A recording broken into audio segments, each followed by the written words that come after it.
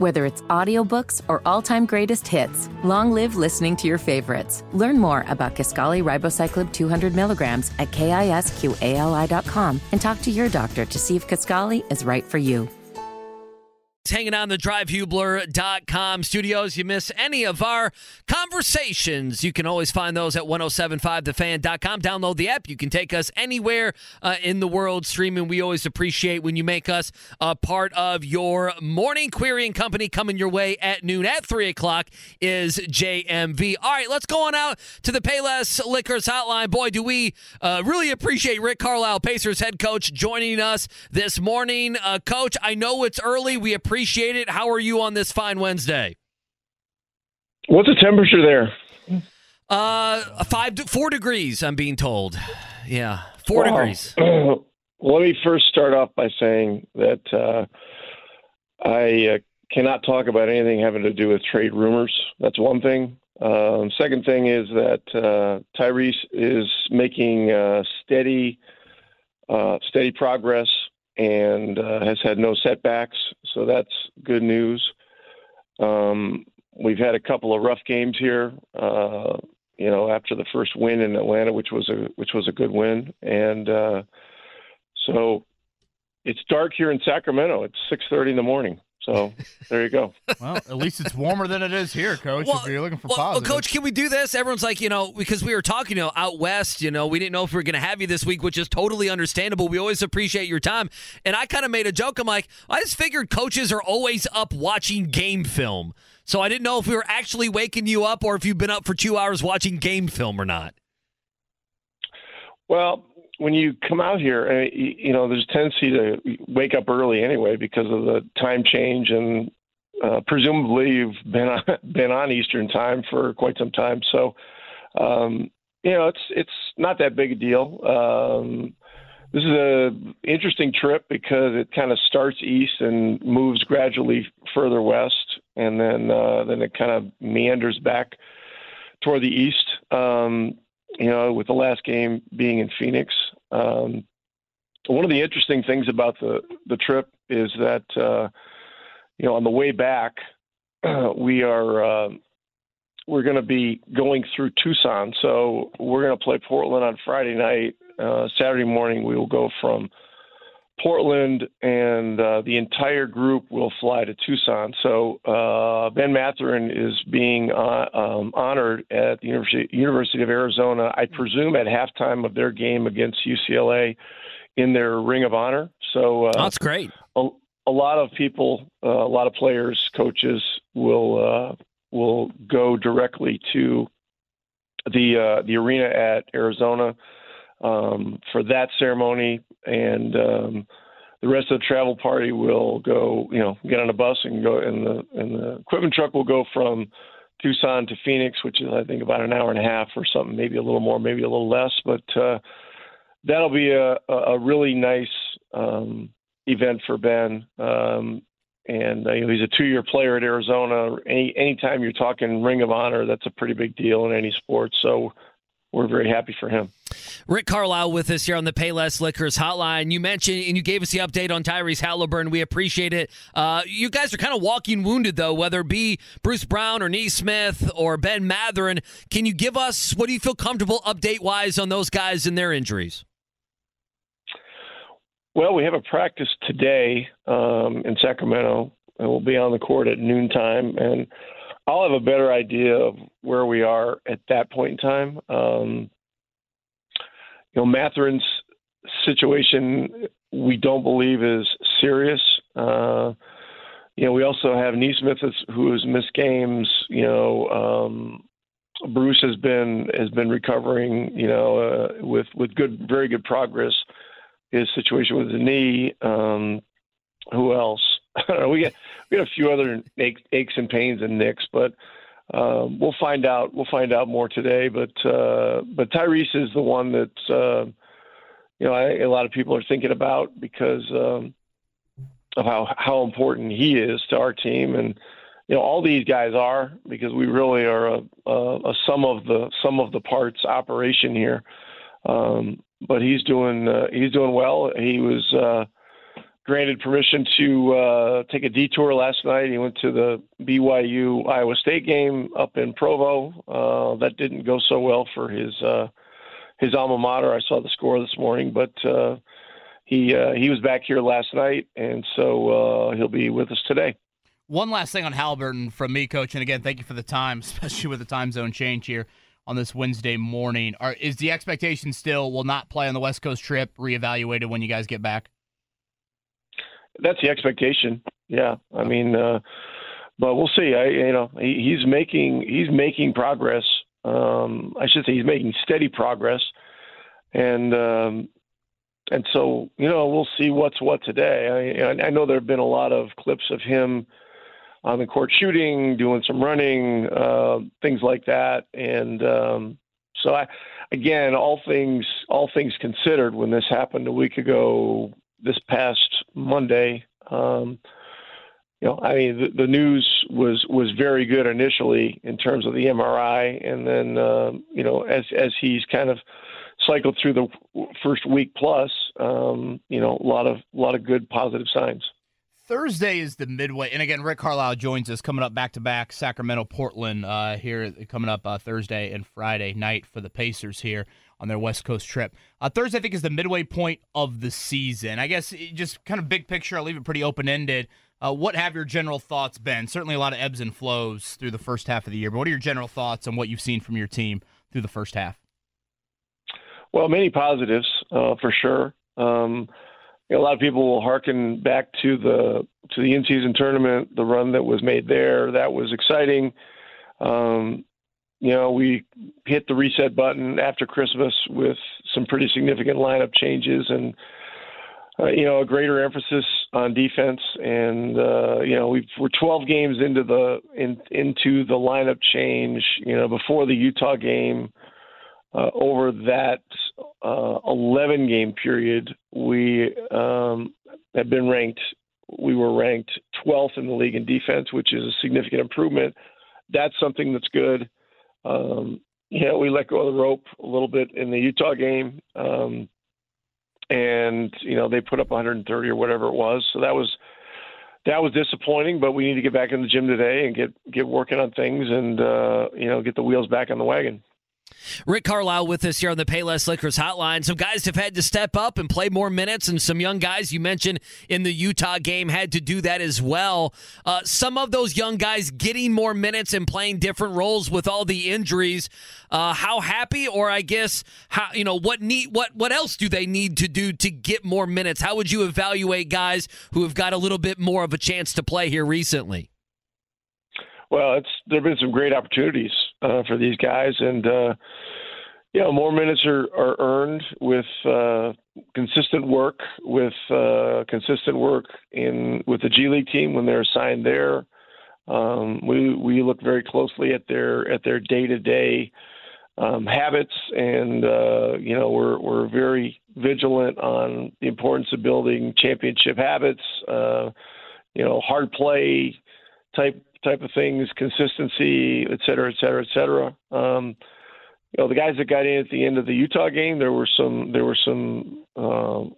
very good stretches there. And then, as I said, we let go of the rope in the last 2 minutes and let Keontae George knock in some threes. And, I think it was pretty clear that the guys that were out there were very tired. Night two in a row in altitude. It wasn't 5,200 feet, but it was 4,300 feet, and Utah's playing really well, and they were rested. So that's you come out west, none of this stuff is easy. But you saw the young guys do a lot of good things, and you saw some things where more work is going to be needed to continue.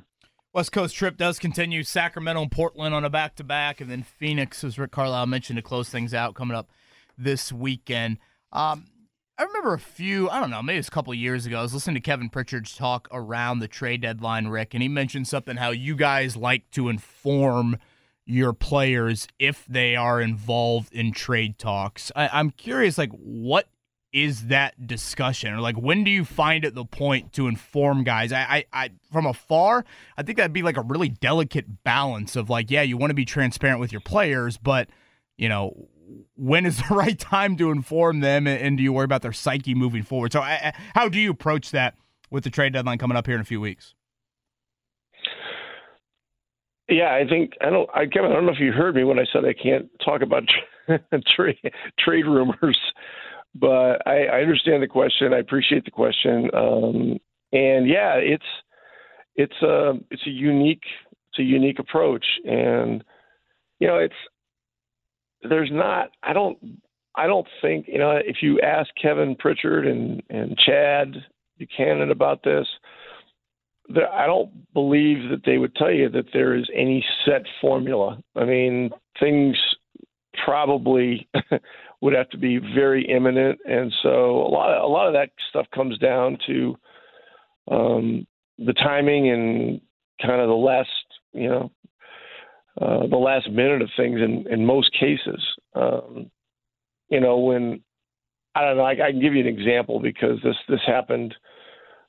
Basically in our locker room before a game. I mean, when Karis LeVert was traded to Cleveland, we were actually in Cleveland, and it was before the game, and, you know, got word that the trade was virtually complete. And so we talked to Karis.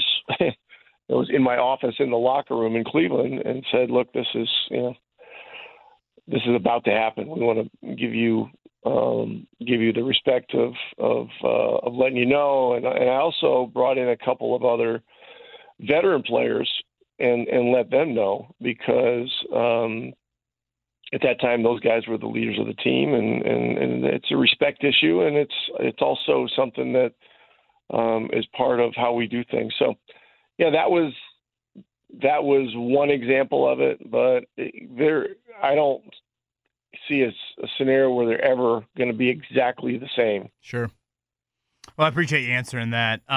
Last one from me, and I know it's not necessarily your sport, Coach, but I thought if you look at the past week or so from a football standpoint, some real titans in that industry have retired or, you know, might be retiring, you know, whether you look at Nick Saban or Pete Carroll or Bill Belichick. You know, when you look at your run in the NBA, and, you know, again, maybe age doesn't match up with some of those guys, but why have you kept coaching for as long as you have when, you know, certainly the game has evolved a lot from, you know, when you got your first start in the NBA? Why have you kept going, you know, for more than 20 years?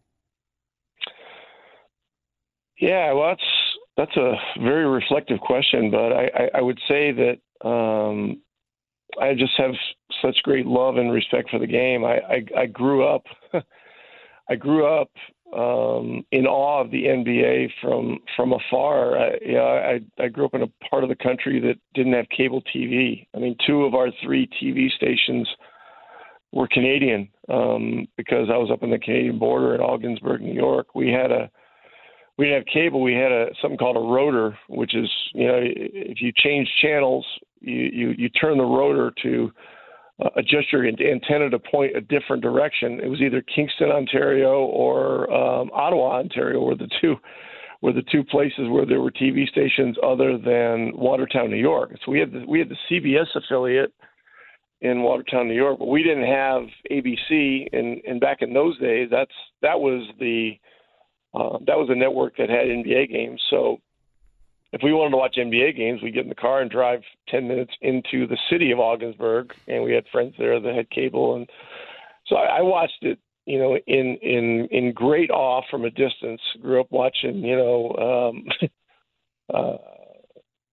Alcindor and Oscar Robertson, and of course Alcindor became Kareem Abdul-Jabbar with Milwaukee. And then I was a Laker fan for a few years when they were dominant, you know, the year they won 72. And then I became really fascinated with the 76ers from afar, and Dr. J was my favorite guy. And through it all, the irony for me was that, you know, I was not a Celtic lover at all. And then I ended up getting drafted by the Celtics in a year when they had just won the championship, and didn't really think I had any chance in hell of making that team. But then sometimes if you're a role type player like me, the best thing to do is get drafted by a team that has some real superstar talent, and then maybe you can be one of the guys that fits in. And so all that worked out, and I just love the game. I went from 5 years as a player to my last shot with the Nets with Bill Fitch. I made the team for a month, and then he cut me and offered me a coaching job in the same phone call. I worked for him for 3 years and Chuck Daly for 2 years in New Jersey. And, Chuck used a great phrase. He said,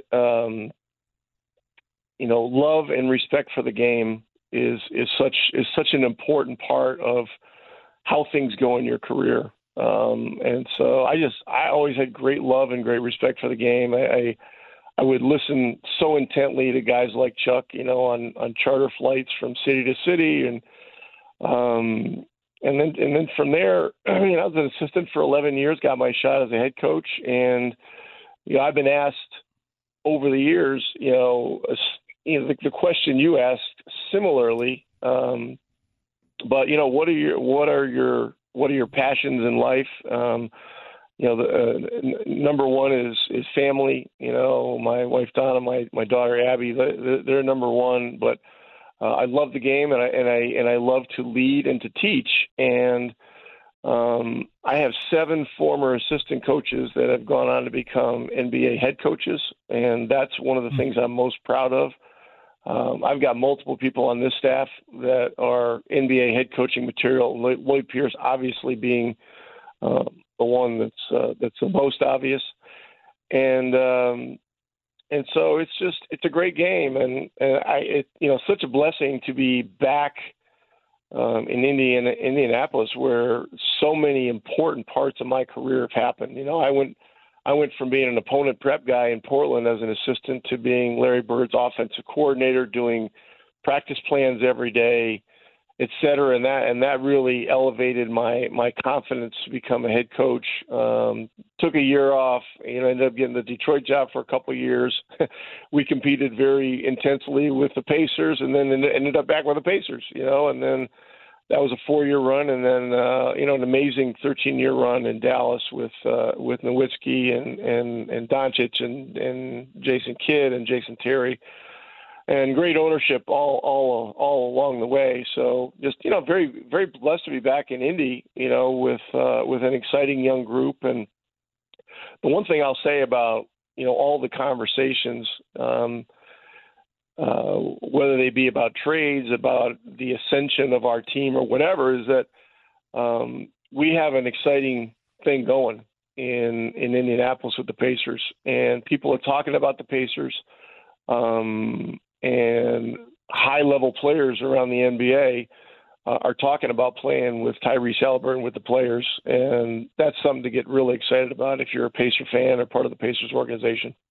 Last one, Rick, and thank you very much for that answer. I know your love also extends off the floor as well. Did I see correctly that the Drive and Dish initiative that you are spearheading now, the first delivery of meals, I think 500 boxes, happened earlier this week?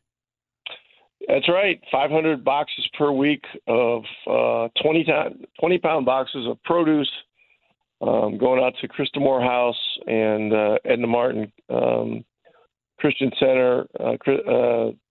Both are community houses in Indianapolis. Very, very proud to be part of this, and I just want to mention the people that have made it possible. It's myself, Steve Simon, the Indianapolis Colts, a good friend who's now a season ticket holder, Clay South from USA Upstar, has donated a significant amount of money. Joe Sunderman from Penn Station Subs is a contributor, and our own Mark Boyle is a significant contributor as well. And I'm very grateful for all of those folks. And this is an opportunity to really address food insecurity in Marion County at a very high level. So we're grateful to 913 Logistics, to Gleaners, and all the folks that are helping out. But this is an exciting initiative, and we're in this for the long haul. Appreciate you guys asking. You bet. Yeah, Congrats on that, Coach. Good luck tomorrow night, and safe travels the rest of the road trip, and really appreciate you making time for us despite the time change. So thank you for that. Okay, good talking to you guys. Take care. Rick Carlisle, Payless Liquors Hotline. We are way over. We'll be back to round things out.